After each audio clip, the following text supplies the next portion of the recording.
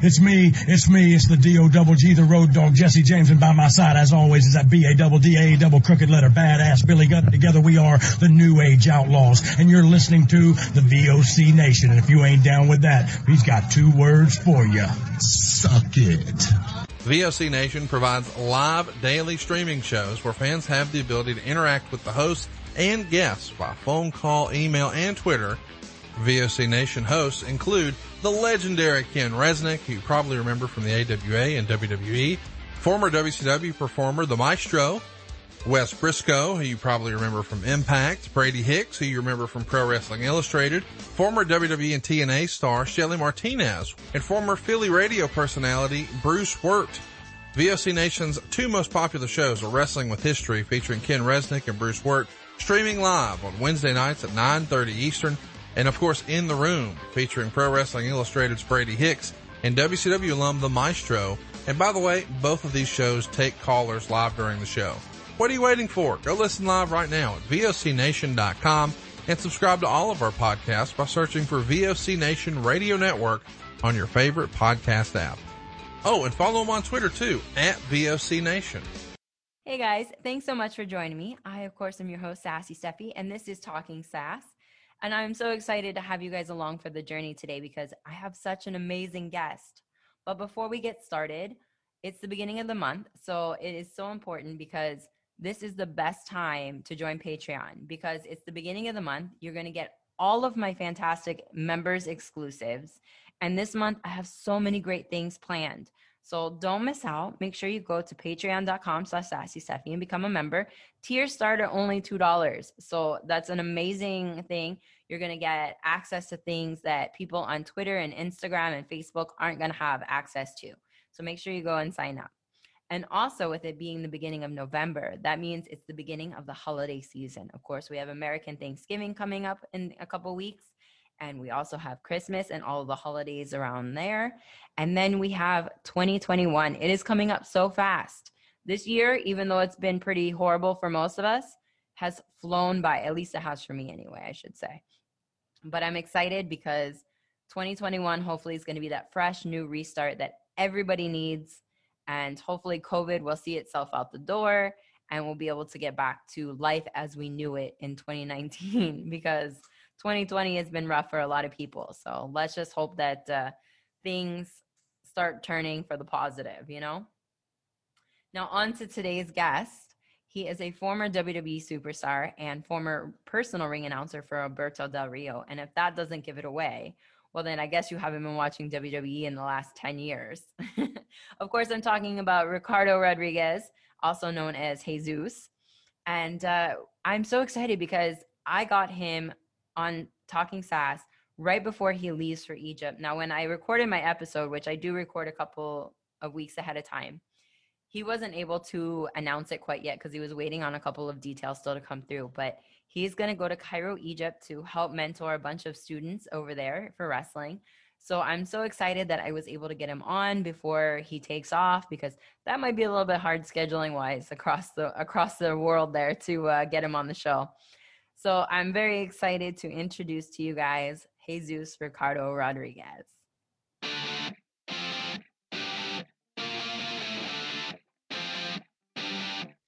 Hey everybody, welcome to Talking Sass. I am so excited today because I have a former WWE superstar with me and I'm really excited and I saw a couple interviews that he did and I have to make sure that I do this intro with heart and pride.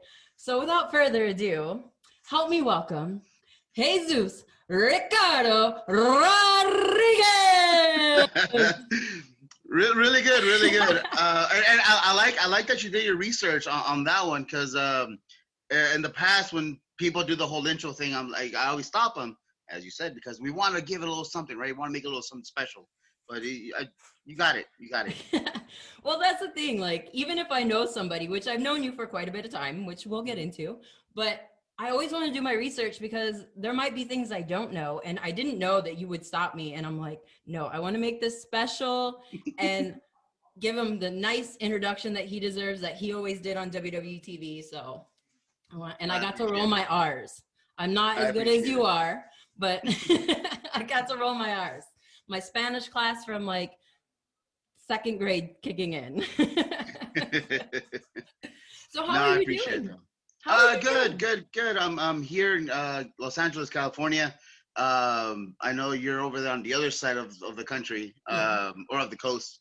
So you're a couple hours ahead of me. But and it's just the sun is barely coming down here. It's on Sunday now today. I don't know when you're gonna air it, but Sunday. And just here at home, just here at home. Not much of anything going on because of COVID. Outside of just training, and that's about it. No shows here yet, but hopefully soon we can kind of get back to the groove of wrestling because I'm sure you miss it. I miss it. We all miss it, and like we spoke prior to this, we got that itch, and damn it, it's itching Well, hard. I tell people all the time I'm semi-retired because I don't know if you can ever actually like fully retire from wrestling because it's always there. It's always It in your is, blood. And right now it's hard for everybody just because yeah. everybody wants to get out there and be doing what they love and have a passion for. Yeah. It's definitely. I think I retired twice in my so far in the last 14 years, but I don't want to go on that Terry Funk type of deal where I retire every 2 years and then come back. Um, but no, and like you said, we never fully retire because we always want to be involved somehow. Hmm. We invested so much time and sacrificed so much for this sport that it's hard just to say goodbye. And something always drags us back in. Whether we watch a match that like ignites us again, or somebody sends you a message that just kind of like hits you right in the warm spot, and you're like, no, I still got more left, and I want to keep going. Um, and for us, like I said before we went on, live, um, COVID was it for I know a lot of us. We were so used to wrestling, and we took it for granted, and then all of a sudden got taken away. And instead of having a show this on a weekend, and then 2 shows, 3 shows, a full week, a full month, all of a sudden we have nothing. Um, so I know a lot of us felt it. I felt it.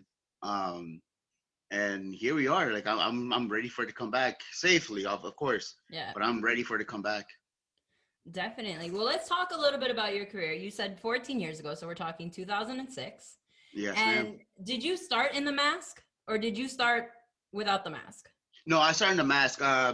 So I started backyard wrestling here in LA. Man, what was it, like 2000? Right after high school. So like 2004. Um, so I started doing the whole backyard thing, and then I found these guys here who had a ring, and they had like backyard wrestling shows. So then I joined them, and we would imitate exactly what we saw like at the time on Impact on TNA. We used to imitate them move for move. Hmm. But they had a boxing ring, but we didn't know any difference. And boxing rings are very different than wrestling rings. Boxing rings are stiff. Yeah, They they're a don't lot have. smaller. Yeah, they were not only that, but they don't have any spring in them. Right. So we learned how to bump, how to roll, all that stuff on a boxing ring. And then eventually, I eventually got trained and then went on. But yeah, I started with the mask. I started lucha libre first, straight Mexican lucha libre, and then eventually I transitioned to the American style. And 14 years later, here we are. Well, you got started. So in 2006, you said your first professional match, right? Not Yeah, your backyard, but professionally.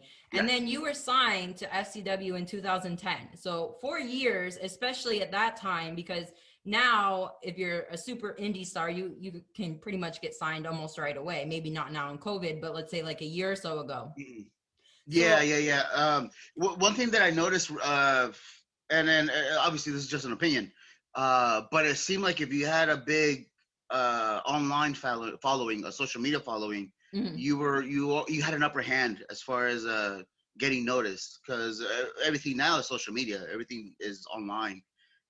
So if you had a strong social media following, you had an upper hand, uh, more so than other guys who didn't, of as far as getting noticed. Well, Um, I remember when I had one of my tryouts, the group that I was with was actually very blessed because we got to sit down with William Regal for like 2.5 hours in the yeah, stands, like before Raw. And he yeah, told us that he's like, if you want to get signed right now, get a social media following immediately. yeah, And I was yeah, like, that's more important than anything else. And he was like, yeah, that's Yeah. the most important right now. And that was, I don't know, maybe 6 years ago. Yeah, and then something that and I've said it before in the past, it was all because of Zack Ryder.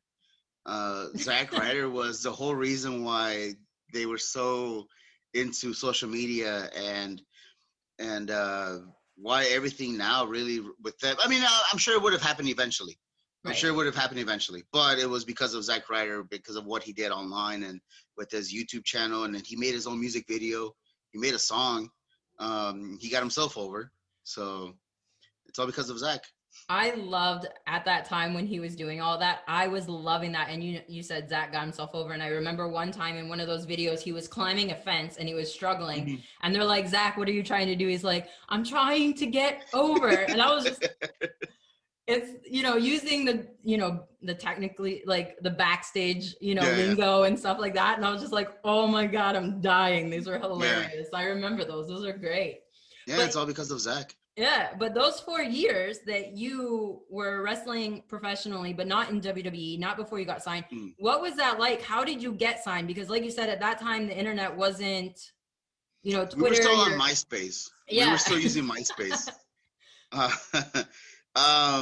No, I mean, it was all the MySpace and YouTube. It was just messaging promoters. And, I mean, obviously I had to learn the American style and then working on the left side versus the right side. And then learning a whole another terminology. It's like learning a different language. But I was very persistent and I was passionate about like, I would keep bugging. I was stubborn. And still am. I was very stubborn about sending messages to promoters and like when I messaged Chikara that I wanted to be there, and then they would tell me, well, send me some stuff. So I did. Same thing when I first went to Europe. I messaged the promoter and I sent him some stuff, some whole thing, and then they basically told me, fly yourself out here, and then we'll take care of the rest. And sure enough, I did. I took those big leaps of faith, and then I flew myself out to Pennsylvania. I flew myself out to Europe, and then thankfully it worked out. Yeah, and I mean, there's so many people. I don't know if it was the same for the males, but when I would say probably around the same time, 2011, 2012-ish, there was a lot of girls that were flying themselves to Japan. And some of the veteran girls were actually pretty upset that they were doing that because they're like, you need to earn your spots to go there. So was that the same for the males? Maybe, I don't know, because I mean, it might have been. I always took like, I don't want to say like a lone wolf approach because that's BS, because nobody ever does this alone. But I was always kind of a loner. I had like a very small circle, and then we kind of did our own thing on the side. So I never stuck with the cliques per se. And so even though we had a little circle of outcasts, because it was the same thing when I was in high school. I was part of the social outcast group. We kind of did our own thing, and then respectfully, because that's a big thing that and we'll get into it later. That's a big thing that I don't see a lot now, is respecting those that came before you. But I mean, respectfully, I did my own thing. I didn't go where everybody else was going to fit in per se, or if somebody said, hey, fly yourself out and then do this and then I'll take care of the rest, which I did. I will fly myself out, but I was very confident of what I can do and of my wrestling. I was very, very confident. And sure enough, it paid off, because once I went to Europe the first time around, every single time that I went after that, they flew me out. They paid me very well. And I got booked in other countries on those loops. So it worked out. But the very first step was flying, getting myself out there, getting noticed. But like I said, I was confident of what I could do. Well, I think in wrestling, you have to be confident, because if you don't, try to advance yourself and don't have a certain bit of cockiness about you, or, aggression not aggressive, I guess, but like pursuing something, because you said you were always messaging people, you're not going to get anywhere, because that's what the independence is all about. You have to get your name out there. You have to do these things in order to get people to look at you. And then if you're on certain stages, like you said, Chikara, Europe, then other people are looking at you as well, and you start to really get your name out there then. Yeah, you network. Once you're there, you have to network. You have to socialize, which that was another thing that was weird for me, because like I said, in high school, I was such a loner. But Aren't it we also all? helped. No, but it also helped because I actually was a car salesman. In my early years of wrestling, I used to sell cars for Toyota, so I bought myself my own car. So that kind of like broke me out of a shell. And then once I started working into, well, for some of you guys that know, I used to work in the adult industry. Behind the scenes. Yeah, I got to be very specific there. Yeah, behind the scenes. But I had to deal with a lot of people, so you have to go and be social. You have to deal with clients and this and call this company, call this GM or whatever. So you learn to socialize. So, and also that kind of helped out once you go into wrestling, because you have to socialize. Mm-hmm. So that helped a lot too. Once I got out there and I got to meet promoters, I got to meet other wrestlers, I got to meet different people, and you network. I pressed something. Sorry. It's all right. Sorry. So that helped out. But like I said, it was all just the confidence, and basically the whole thing of faking it till you're making it. That's what I did when I got signed with WWE. Go ahead. No. That's pretty much it. Speaking of being signed with WWE, I mean, you've had like some major accomplishments. I mean, in my mind, maybe you see them differently because you were there, but like you got to be in some iconic matches. You got to do some pretty iconic things. You've taken some amazing finishers that like everybody and their brother would probably dream to have taken. What's your favorite moment from your time there at WWE? I always see my first WrestleMania was definitely special at the Georgia Dome, because a year prior we were in Arizona for WrestleMania, and I worked Dragon Gate USA. I worked 2 shows for Dragon Gate USA, and then one of my friends that was there had a spare ticket, so no, I didn't go. I didn't go to WrestleMania. No. We ended up not going. We just went to Dragon Gate, and then we just kind of like went bar hopping afterwards. But we were there in Arizona, in Phoenix, and then the following year, a year later, I was in WrestleMania. I was in one of the main events, so that was always pretty cool. And it had to be with Edge. It was Edge, Alberto, Brodus, myself, Christian.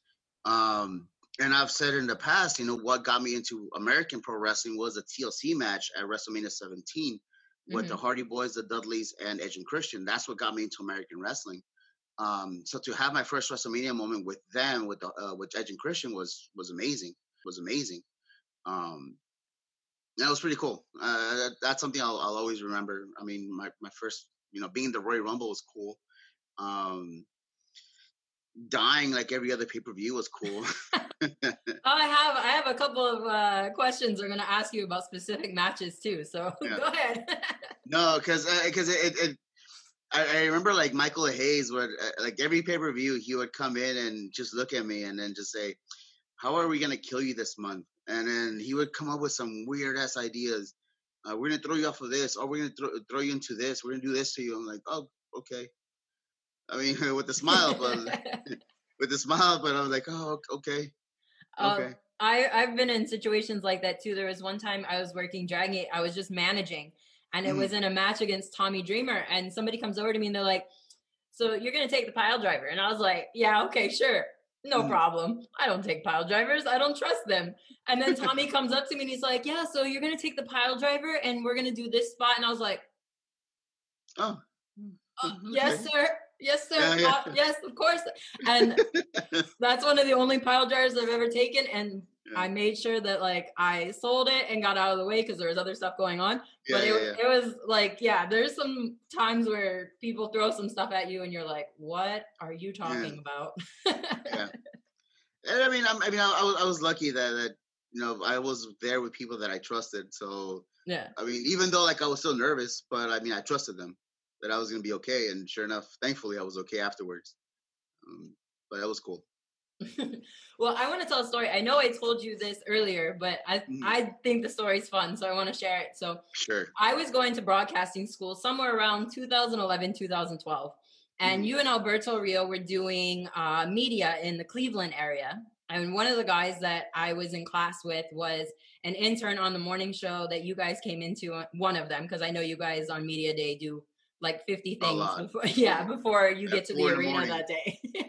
Oh man, I couldn't imagine. But he comes to me that day in class and he's like, "Oh my God, Stephanie." And I was like, "Yeah, what's up?" Like, he was like really like intense.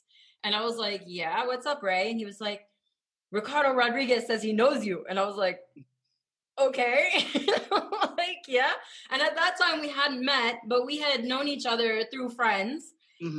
But he was so intense, and it was so funny just the way like he came in. He's like, "Oh my God, a WWE person knows who you are." And I was like, "Okay, the wrestling world isn't that big."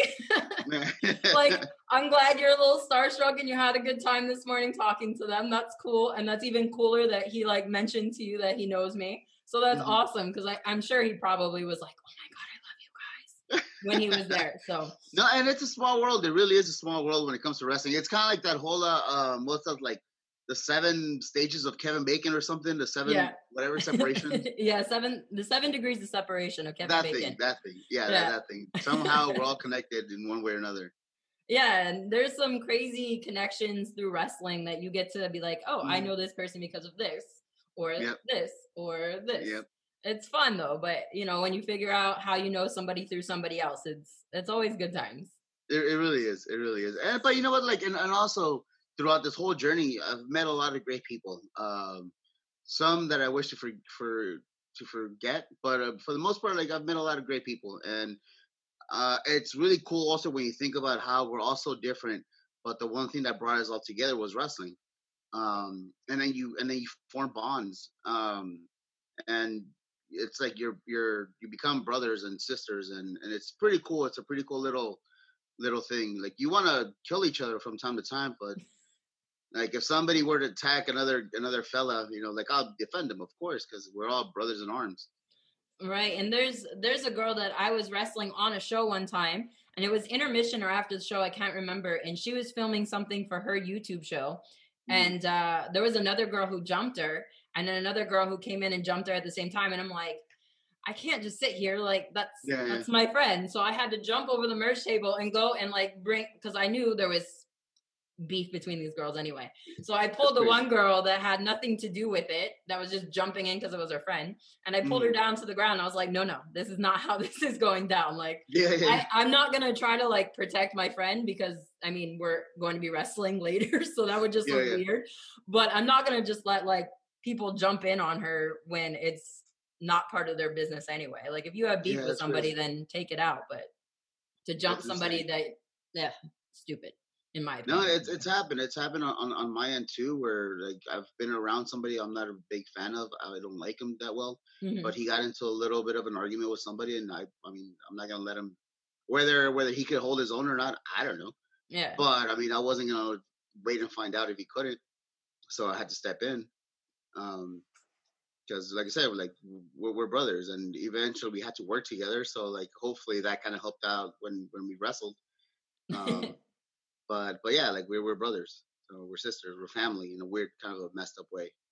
Yeah, definitely. I mean, you talked earlier about being social outcasts, and I remember in high school, like I was bullied all sorts because I was wearing my Stone Cold Steve Austin shirts and the Rock shirts, and people were like, "Oh, this girl likes wrestling." That's you know, and so like. And then I became a wrestler, and then it's so funny because I remember like these kids making fun of me, and now on Facebook they're like, "Oh, you got to hang out with so and so," or "Oh, you wrestled so that's so cool," and I'm like, I got no love for you, so just back on up. You made my life hell in high school, and now you want to be friends. No, that's a like a fun little thing too. That looking back, now that you mention it, how in high school. There was a lot of folks that never give me the time of day, and then all of a sudden they see you on TV, and then you get those random messages. Hey man, how are you? How you been? I've missed you. Yeah. You don't know anything about me except I'm on TV now. Yeah. Well, let's go back to WWE, because like I said, there was several matches that me personally, I was like, I love them, or there were certain bumps that you took. And the first one was in December of 2011. And it was the TLC triple threat match with Alberto Del Rio, Miz, and Punk. And you took the big old dive off the ladder through the table. So here's the story behind that. So early on in the day, Michael Hayes, we're coming up with the whole structure of the match and whatever. And then Michael Hayes. So I think it was Michael Hayes who brought it up. Oh yeah, Ricardo, you're gonna go up there and you're gonna, because I think there was like a previous match where it was, I think, like Kane, Edge, Del Rio, Ray, and it was a ladder match. And then and then I'm trying to climb up, and then Kane grabs me and then chokeslammed me from the ladder. So they kind of want to revisit something like that. So when he mentioned that I was gonna go climb up there and whatever, I thought, okay, well, they're gonna bump me off of it or pull me down or something. And then he goes, oh yeah, and they're gonna tip you over, and you're gonna go through a table on the outside. I was like, oh, okay. Okay. And then so they're like, all right, so they put the crash pad, and now I know you've seen it, that big ass crash pad that they have. Mm-hmm. So they put it in the outside, and then they bring a ladder in. They're like, all right, so get up there and we're gonna tip you over. No adrenaline. Oh no. Yeah. So like, because in my head, no, exactly, perfect. Yeah, exactly. In my head, I'm like, no, we just. I don't know if this is one of those things you practice. You just do it. Yeah. For whatever reason, Edge and Christian were there. I don't remember why, but they were there. And then, so as they see me go up there, I'm sure they can see in my face that I was kind of like shit scareless. So then Edge, I think it was Edge or Christian, one of those two. And then he's like, whatever you do, just ride it. Don't jump. Because if you jump, you're going to kick it from under you, and you're just going to fucking eat it. So sure enough, so they start tipping it over. And what does my dumbass do? I jump. So I kicked it from under me. And then I went straight out onto the ropes, and I did one of those like weird little tumbly thingies. Because my feet caught the rope on the way down. But I landed on the pad, so it was there. And then so then Michael Hayes, he's like, oh, you know what, we'll just scratch it. But at the time I was like, no, hold on, I got this. So then I had to go up there and do it a few times till eventually, get it right, so they can trust me to do it. But yeah, that was the whole thing. It's like, just write it, just write down, don't jump, just write it. So eventually when the time happened, I remember I went up to Miz right before we went out. I went up to Miz and Punk. I was like, I trust you guys, but just let me just tip it over. Don't toss it. Just tip it over. And then Punk just looks at me. He's like, I got you. We got you. You're fine. So sure enough, so I set the ladder, because I put the ladder how far I needed it to be. And then eventually the moment happens, and you just, when you take those weird bumps, you just kind of like close your eyes and hope for the best. Yeah. And then all of a sudden you land, and you're like, okay, that was it. Well, eventually they did, they had a camera up on top that had like the view, the downward view. Yeah. The bird's eye view. Yeah. And then eventually, so I found out, because one of my knees was bruised as hell. It turns out I missed the first table, and I ended up on all my weight on the second table. And then my knee clipped the first table. And then I remember that night I was rooming with Mason Ryan. And then he's a big dude. Anyway, so he kept telling me that I couldn't let him sleep because I kept moaning in pain because my knee was swollen as hell. So I couldn't walk straight for a good like 2 weeks because it was just bruised. But that was, looking back, it was fun because I know that was probably this is just me tooting my own horn. I think that was like the highest reacted bump, I guess, out of the whole card, out of the whole show. So that was a little bit of a good job, me. Yeah, but like I said, that's one of the iconic moments that like I remember from your career. Like I just think back and I'm like, oh, I got to ask him about that one because that was a big thing. I mean, especially we're talking managers since probably the 90s haven't been like a big thing, or not that you were necessarily a manager because you were the ring announcer, you were doing other things, but you were always by Alberto Del Rio side. So it's like to see somebody who's not established as necessarily a worker or a wrestler going up and taking that kind of bump makes it even bigger. Plus, everybody wants to see you get your ass kicked because you're the person that's interfering all the time. And you know what I think also helped out too, because at the time the other managers for the most part were female, and they will never. And I mean now, especially in WWE, like the women are never going to get hit by the men. I mean, I know an independence is different. Yeah. But because like the other top heel was Vicky, at the time, and she'll never get punched or kicked or whatever by one of the males. So I was that guy that would get punched and kicked and whatever.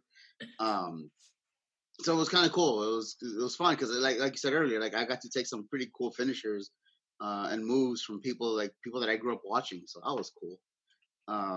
There was definitely a few that I marked out like a little bitch. Which one was your favorite that you took? Or can well, you even? The first one was Ray. That was the very first one because that was the very first finish that I got was Ray. And then I mean, for me, I grew up in Lucha Libre, and I knew who Ray was my entire life. So, so to have our first feud with Ray was awesome. And then to take the 619 like almost every night was pretty cool. And then especially like the first night, because I've never taken one from him. So, I mean, I've taken one from folks before, and they always pull back, but Ray doesn't pull back. He just swings his legs. And another thing that Ray has that nobody else has are knee braces, which those things hurt. Yeah. So the very first 619 that I took, I wanted to be a man, and then I kept telling myself, "Don't put your hands, don't put your hands, don't put your hands, don't be a bitch." So I took him face first, and then his knee brace caught me right in the face. Eventually, I learned with time to. Yeah, protect yourself always. Yeah, because they kind of hurt. But there was that. I mean, obviously working with Kane and getting the spear by Edge, and working with Jericho was a lot of fun. And Randy, I think the most finish that my English is no good sometimes. You're doing quite fine. The move that I took the most was probably the RKO. That's probably the one I took the most. Yeah, or Sheamus's boot. That's probably the second one. But those two were the most. The ones I took the most.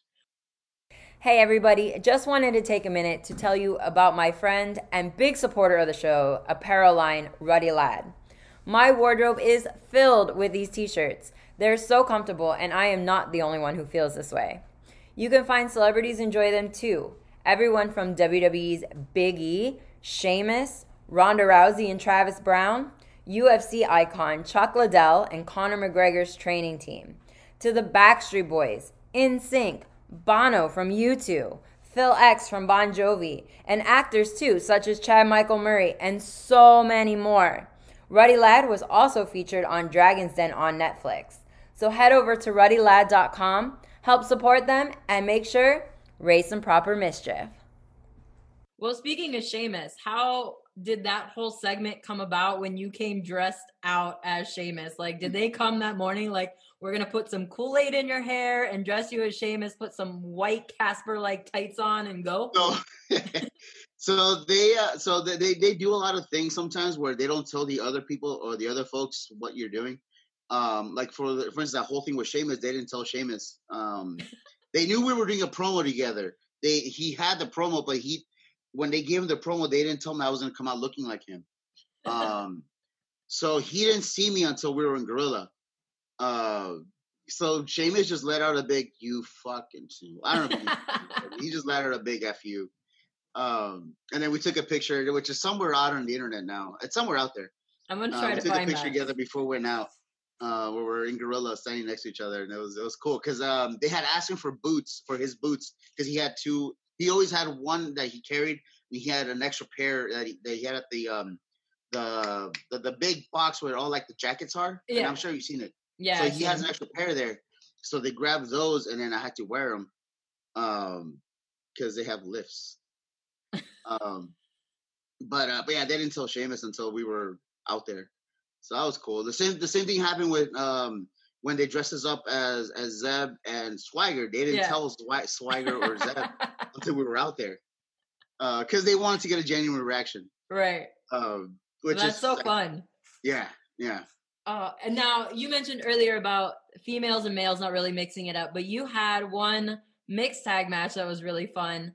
And I want to ask you another question about that one. So you have Layla and Santino against you and Beth Phoenix. Whose idea was it for the Justin Bieber shirt?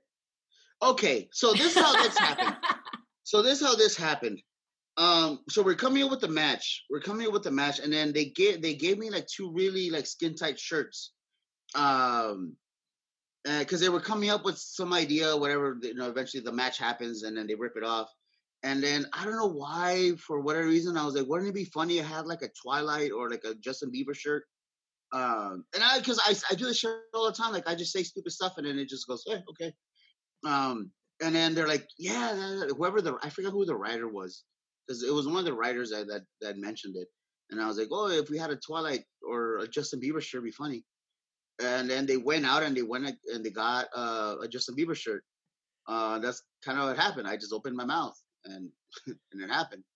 But that was so much fun because I love Beth. Beth is great. I'm such a big fan of hers, and Layla too. Because I used to work with Layla a lot before the shows.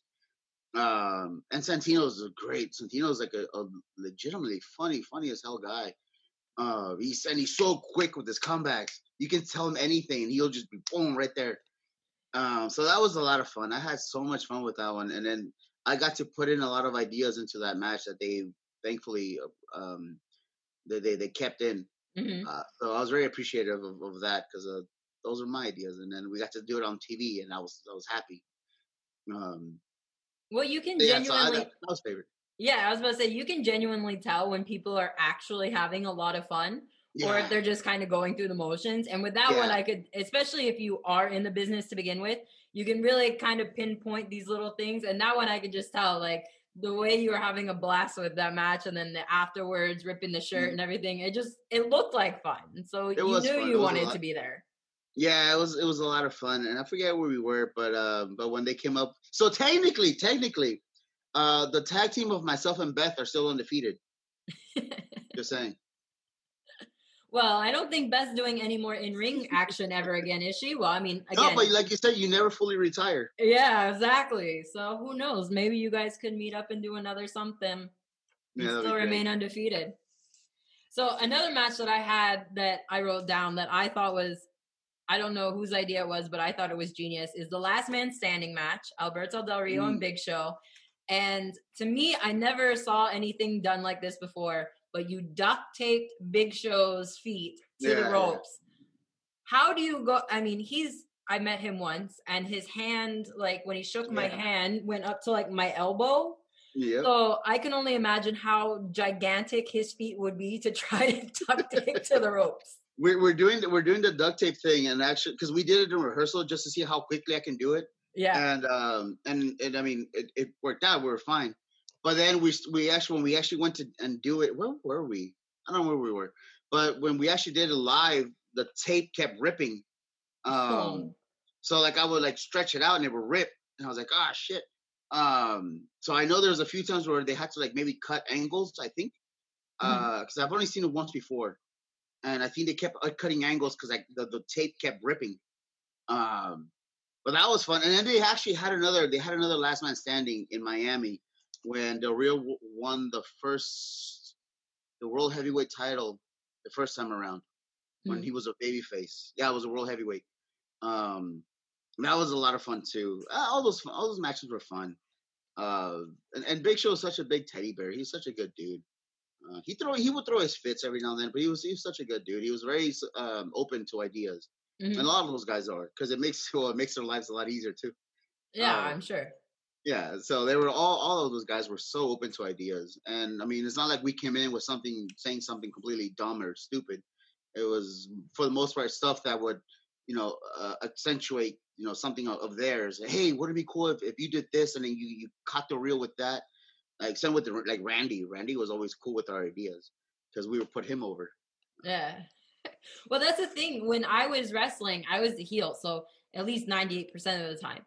So like I would always be like, "Hey, let's do this, and this is what you do to me." Or if I had my manager with me, I'd be like, "You'll do this to her, she does this to you, but then you get to come up on her, And they're like, "You want us to do that?" And I'm like, yes, this is what I want, like I'm going under. I'm gonna at least make it look good. Yeah. And have fun, like you said, and have fun with it. Have fun with it. And then what I've come to learn too with that was if I give them ideas for them, they're more than likely willing to do something for you. So they're more open to be okay with something that'll put yourself over. So like it's wrestling's a give and take. You know, you scratch your back. You know, I'll scratch your back, you scratch mine type of thing. Yeah, definitely. So it always helped out. So it was definitely pretty cool. Awesome. So then you released in 2014, but in 2015, I think you had a pretty cool opportunity. You got to go over and be a mentor to a lot of the kids coming up in Great Kali School in India. How was India? That was a lot of fun. That was that. I don't think I realized what I got myself into when I first agreed to it. Um, I'll admit, granted, it's a little different now, but because I don't drink anymore. But when I did agree to it, uh, it was after a night of going out with a couple of buddies.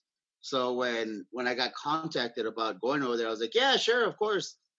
Um, and then when I finally got some rest and I woke up, I was like,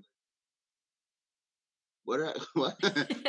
um, but then once I got over there, man, it was such a beautiful experience, and then something that I've always appreciated about being there was how appreciative and how much they love being at training, and they realize how much the parents sacrificed for them to be there, Mhm. and they never took anything for granted. I mean, granted that they probably hated a lot of the drills that I gave them, but they did them.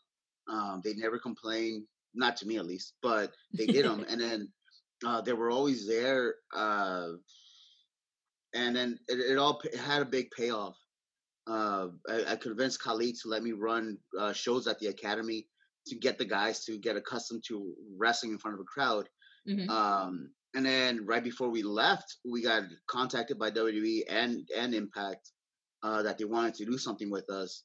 Um, so once I left, they got in touch with Impact. They got in touch with WWE. Some of my guys did tryouts right before I left with WWE in Delhi. We had a major tour, a 3-show tour in India. That the first show drew, I want to say like 23,000. The second show was about 52,000, and then the last one was only because of weather, only because it was raining, was about 11,000 or Mm. so roughly. Um, and then some of the guys some of those guys are signed to WWE, whether it's in Orlando or to NXT UK. Um, one of the guys, uh, one of the guys who went after me, who was actually one of Santino's guys, Daryl Sharma, Mhm. he's one of the referees now. Yeah, I know So Daryl. yeah. So a lot of those guys are within the company now, and it's something that we started. Um, and it's something that was a cool experience that nobody can ever take away from us. Um, and I have something similar coming up that I don't want to jinx it yet, but Right. by the time you put this out, I should get all my info and then it'll be up. Um, but I got a cool another little experience similar to this coming up. So I'm excited about that, and to get to do it all over again, I'm excited. And I know that like back when you were in India, like I saw you would post drills with some of those kids like over there, and you were teaching them not just the WWE style, you were teaching them the lucha libre style. You were teaching them all sorts of different drills. It was awesome, and like I'm pretty sure you still kind of think of those as your like kids, right? Yeah, they're my kids, and I still keep in touch with them. They still message me. They forget the time difference, so they'll have a habit of calling me on WhatsApp like at 3 in the morning. Um, so they forget about that, but they've gotten better at it. But yeah, they still I still talk to them. Um, like when some of these guys got signed, they called me right away and they were crying, and then I cried with them, and because like I said, I saw how much they sacrificed, and I saw how much they put in, how much effort they put in, like the living conditions over there, even at the school. I mean, um, we take a lot of things for granted here. We really do. Um, and then for them to come to the U.S. and now live in well, for them what they consider like a very beautiful apartment, and for us it's just like, oh, it's just a regular whatever. Hmm. But for them it's something that they never imagined, to live over here from a small little town in India. Um, and then now they can send money to their parents, and that's pretty cool. That's It makes a lot of things worth it. Uh, Yeah. so like I said, I have a similar opportunity coming up, and I'm excited about it. Uh, so I get to redo it all over again in a different country. So I'm excited about that. Oh, that'll be awesome.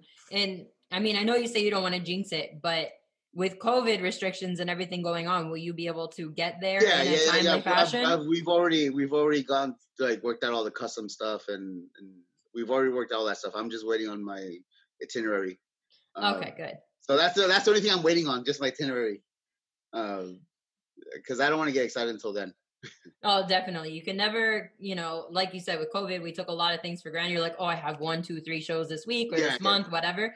And then all of a sudden it was gone. So you don't want to count too much on something and then something else happen. Who knows what? Knock on wood that exactly. nothing happens. Yeah, exactly. Now, I know that you in 2017, you said that you were done wrestling because you said you retired a couple of times, that you were only going to mentor and teach. Is that something that you find you have more passion in, is the teaching, or do you feel like wrestling is like you being in front of a crowd is still equal with that? It's like this weird thing, because even in WWE, like, they would call me they would actually call me on my phone, on the phone, on my days off, and they would tell me, hey, we have this show coming up, or we have this match between, I'm just throwing two names out there, let's just say, I don't know, Damon Sandow and Jamie Noble, I don't Mm-hmm. know, think of a finish. And I'm like, okay. So then the day of the show would come, and they're like, hey, what you think about? And I would tell them ideas, and more times than none, they would go with the idea that I gave them. And it happened a lot. So I used to do that with Alberto's matches. I would, like, pitch ideas, and then they would go with it. The match that Edge and Del Rio had at WrestleMania, like, I came up with a lot of the spots, and they just put it together to make it make sense. Mm-hmm. So it was pretty cool to see some of the stuff that I gave him, some of the ideas that I gave him, and put him to use. So it's kind of cool too when I help out backstage, when I help produce or whatever, and I see those ideas come to life. So it's kind of like, I can be, and granted, it all depends on the people that are doing it too, because I can give somebody the script, but if we have shitty actors, that movie's gonna suck. Right. Um, so I get a big kick out of that. I get a big kick out of guys, start from somewhere and then they elevate themselves through training, and then they become something much bigger, much better, and then they go off, and then they leave the nest, and then they go make a big name for themselves, and that's pretty cool for me as well, because you feel like a proud parent. Yeah. It's like with this, like, for instance, like guys from India, not that they're in WWE now or over in the UK, um, guys that I've helped, because even then, like, I was helping folks when they had their tryouts. When I was still in Orlando, they would come to me, or even if they were already signed at the PC, they would come over to 2.0 where I was teaching, because they wanted some extra ring time, Mm-hmm. and they knew that I was there, so they would go there because I was there. So it's kind of cool. It's a cool little feeling. It's a cool little feeling of feeling appreciated, I guess. Definitely. And I think I enjoy that a little more than actual being in ring, Mm-hmm. in front of the camera. Especially now that I'm getting older and my body's all beat up. I've done a lot of stupid bumps that throughout my years, that I'll wake up in the morning. I'm like, why am I sore? And then I go back and I have, like, one of those, like, weird mental flashbacks. I'm like, oh yeah, that's why. That's probably why. That's why my neck is sore. That's why my back is all messed up. That's when, like, this is why my finger's all broken. Um, Mm. so no, I think I I can't like a remember. little I got more. that one. Yeah, yeah. So I know you can't tell because I have to put them back side to side, but this one's got dislocated in India, so it's all Mm. swollen versus, like, that one. I'm not flipping you off. It's just it's a middle finger. Um, like, this one happened in India during a match. It broke. I don't feel anything on it. Um, but wrestling. Yeah. But yeah, no, I appreciate more being behind the scenes. I do. I love that more, and then I would like to think that those guys and girls that have trained with me can see that, hopefully, Mm-hmm. that passion that I have for it, more so than I do when I'm in front of the camera. Because if I can help somebody else, achieve their goals, I'm all for it. Definitely. So I know like with COVID going on, WWE has laid off a lot of their producers and stuff like that. Would that be a role that you would be open to with them? If given, I mean, granted, I didn't leave on good terms per se, because I was very angry and bitter when I asked for my release. I wasn't happy being there, Hmm. and I know I said a lot of shit I probably shouldn't have. Well, no, let me take it back.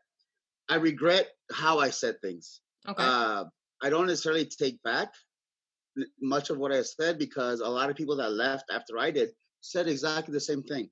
Hmm. Um, but I regret how I said things. I should have taken a different approach. And that's obviously, hindsight is 2020. And I was angry. I was younger. I was upset. I had a substance abuse problem. Uh, so there's a whole lot of things that went into it. Yeah. But as they say in wrestling, don't never say never. So if the opportunity were to present itself, I would jump on it immediately. I would love to. Because like I said, I appreciate and I love being behind the cameras. I appreciate being an agent, a producer, a trainer, especially a trainer. I love that. It's what I've been doing for God knows how many years, and that's what I want to keep doing. So if they were to call, oh yeah, I'd love to. Awesome. And, I mean, you said like you were, you had a substance abuse problem, there were other things going on. You were bitter about whatever was going on at that time. That's why you asked for your release. But I mean, like you said, you've gotten older, maybe you don't regret what you said, you just regret how you said it. But I mean, I think a lot of people would understand that, and knowing that the passion that you have for the business, maybe that could even go by the wayside, or hell, even AEW or Impact, maybe one of those two would be like, hey, let's bring him on because he has a brain for the business. You never know. I know for a fact that the guys at Impact are aware of me because uh, when I finished the whole thing with India, Impact went after it. They went there. Uh, for whatever reason, it didn't fully work out. That's on their side. That's on the Hmm. Kali and Impact side. I wasn't there anymore, but I know they went after it. So did WWE. Um, and I know a lot of the main guys on there follow me on Twitter, so they see my social media. Um, Right. so that's why, like, also for like the last several months, since I've gotten healthier and gotten better, uh, dealt with my demons or whatever, and like I'm trying to stay active and on a positive note. Hmm. So hopefully that'll be seen and hopefully influence them to, hey, kind of like rethink the possibility of a position or something. But I know with what I have coming up, hopefully it'll spark a little bit more interest. Hopefully, um, I'll talk to you after about it. Definitely. Um, but yeah, I would love to if the offer were to present itself. So obviously we know you have this big secret that you're holding here that you can't really discuss because you want to wait till you have your itinerary. Yeah, But, yeah. but what else is going on in your world? Like I know you said you're training. There's obviously Mhm. not a whole lot of shows going on, especially after what happened at the collective. A lot of people now having COVID. Yeah, which But is where, unfortunate. yeah, definitely. Where can they find you if they do want to see you? Well, I'm still. Well, currently I'm in Los Angeles. I was living in Hmm. Mexico City. I was living in Mexico City before this. I was working on a TV show. I came up here to visit family, and then COVID happened. Um, so I kind of got stuck here. So for the meantime, I'm here in LA. For the meantime, uh, I'm still training. I'm teaching currently here. Myself, Rikishi, Rusev, Miro. We're trainers down here at Knox Pro in LA. We have a great set of guys there. We're only training like 2 or 3 at a time uh, per day, so it's slow, but it's something, Hmm. and it's keeping us busy. And that's all. That's it for now. Really, that's all we're doing right now. There's not much because of COVID, I it is. but It's very hopefully soon. difficult. It's Yeah, very it really difficult. is. It really is. But like I said, once this whole thing passes, hopefully soon, we'll get our gears up and running, and we'll hopefully get back to the motion of things and move around. Okay, great. Well, let's go ahead. Tell everybody where they can find you on social media so that if they don't follow you already, they can. So if you want to follow me on Twitter, my thingy is still at RRWE. I have not changed it because I don't want to lose the check mark. On Instagram, it's at the letter J _ Rodriguez 818. Snapchat, I use it rarely, but I'm still on it. It's the same thing as Twitter at RRWE. And yeah, that's kind of where I'm mostly on Twitter and Instagram, mostly on those two. More social on Instagram for sure. Awesome. Well, I want to thank you so much, Jesus, for being a part of the show. It's an honor to have you be a part. I'm glad that you appreciated my intro as well. And I can't wait. Yeah. I can't wait to have you on again, maybe to talk about your top secret project in the future. Perfect. Thank you so much. Thank you. So for everybody, thank you for checking out Talking Sass, and we'll see you guys next time. Wasn't that an amazing conversation with Jesus? I want to thank him again for coming on the show, because, I mean, what an amazing opportunity to have him right before he goes to Cairo, Egypt. I'm so excited for you. Congratulations once again. I wish you all the best success, and please come home safely. So that wraps up this episode of Talking Sass. Don't forget to follow all of my social medias. Of course, you should already know them. Don't forget to like, subscribe, share, ratings, all of that. Make sure you do it. And we'll see you guys next time. Hey, this is Total Package Lex Luger, and you're listening to the VOC Nation. Don't miss out. Check out In the Room every Tuesday night at 9. Listen in. Pro Wrestling Illustrated's Brady Hicks, former WCW star Stro Maestro, Kathy Fitz, Matt Grimm. And you and Ray are there too, right, Ray? We sure are, and we've got great guests like Lex Luger, AJ Styles, Kaku, and more. It's a heck of a party. Plus, I didn't get thrown off buildings. And didn't get pregnant. I didn't get pregnant either. Sometimes I think it gets so ridiculous. We were getting into like snuff film territory there. In the Room. 9 p.m. Eastern on VOC Nation. Wrestling with History, the voice of choice, and Killer Ken Resnick. When I die, they're going to open me up and find about 2,000 undigested Northwest Airline cheese omelets. Mr. Chris Cruz, what's going on? Jesus, how did I get roped into this? General Adnan went to school with Saddam Hussein. He cried, I cried, he cried, and we're good friends. Adnan lost a lot of family in the Iraqi war. Everybody loves Granny. Wow. Yeah, see, a lot of people don't know that. Yes, Diller, you guys are busting me up. Catch Wrestling with History with Ken Resnick and I live on VOCNation.com Wednesday nights at 9:30 Eastern Time, or listen to the podcast by searching VOC Nation Radio Network on your favorite podcast app. Stadium Journey, the worldwide leader in stadium reviews for the traveling sports fan, is proud to present the Stadium Journey podcast on VOC Nation. Join us as we talk with prominent figures from around the sports world to discuss issues pertaining to sports travel and stadiums around the globe. New episodes air on VOC Nation Wednesdays at 6 p.m. Join Paul Baker, Dave Cotney, Mark Viquez, Dan Calachico, and guests from throughout the sports world on the Stadium Journey podcast on VOC Nation. Each and every Thursday night, check it out, WCW star Stro Maestro takes you on a journey. It's WCW Retro, talking old school, match of the week, talking dream matches, taking your calls and looking back on an incredible career of acting, entertaining, and wrestling. Check it out, VOCNation.com, WCW Retro. Be sure to call in Thursday nights, 9 Eastern, on the VOC Nation Radio Network. Yo, this is Jerry Staggs of the Nasty Boys. Yeah, Brian Knobs here. You getting ready to get nasty? Well, listen to the VOC Nation, baby, because it's about to get nasty all around and up in this mother. Get ready. Nasty Sensation is coming at you. The worldwide leader in entertainment. This is the VOC Nation Radio Network.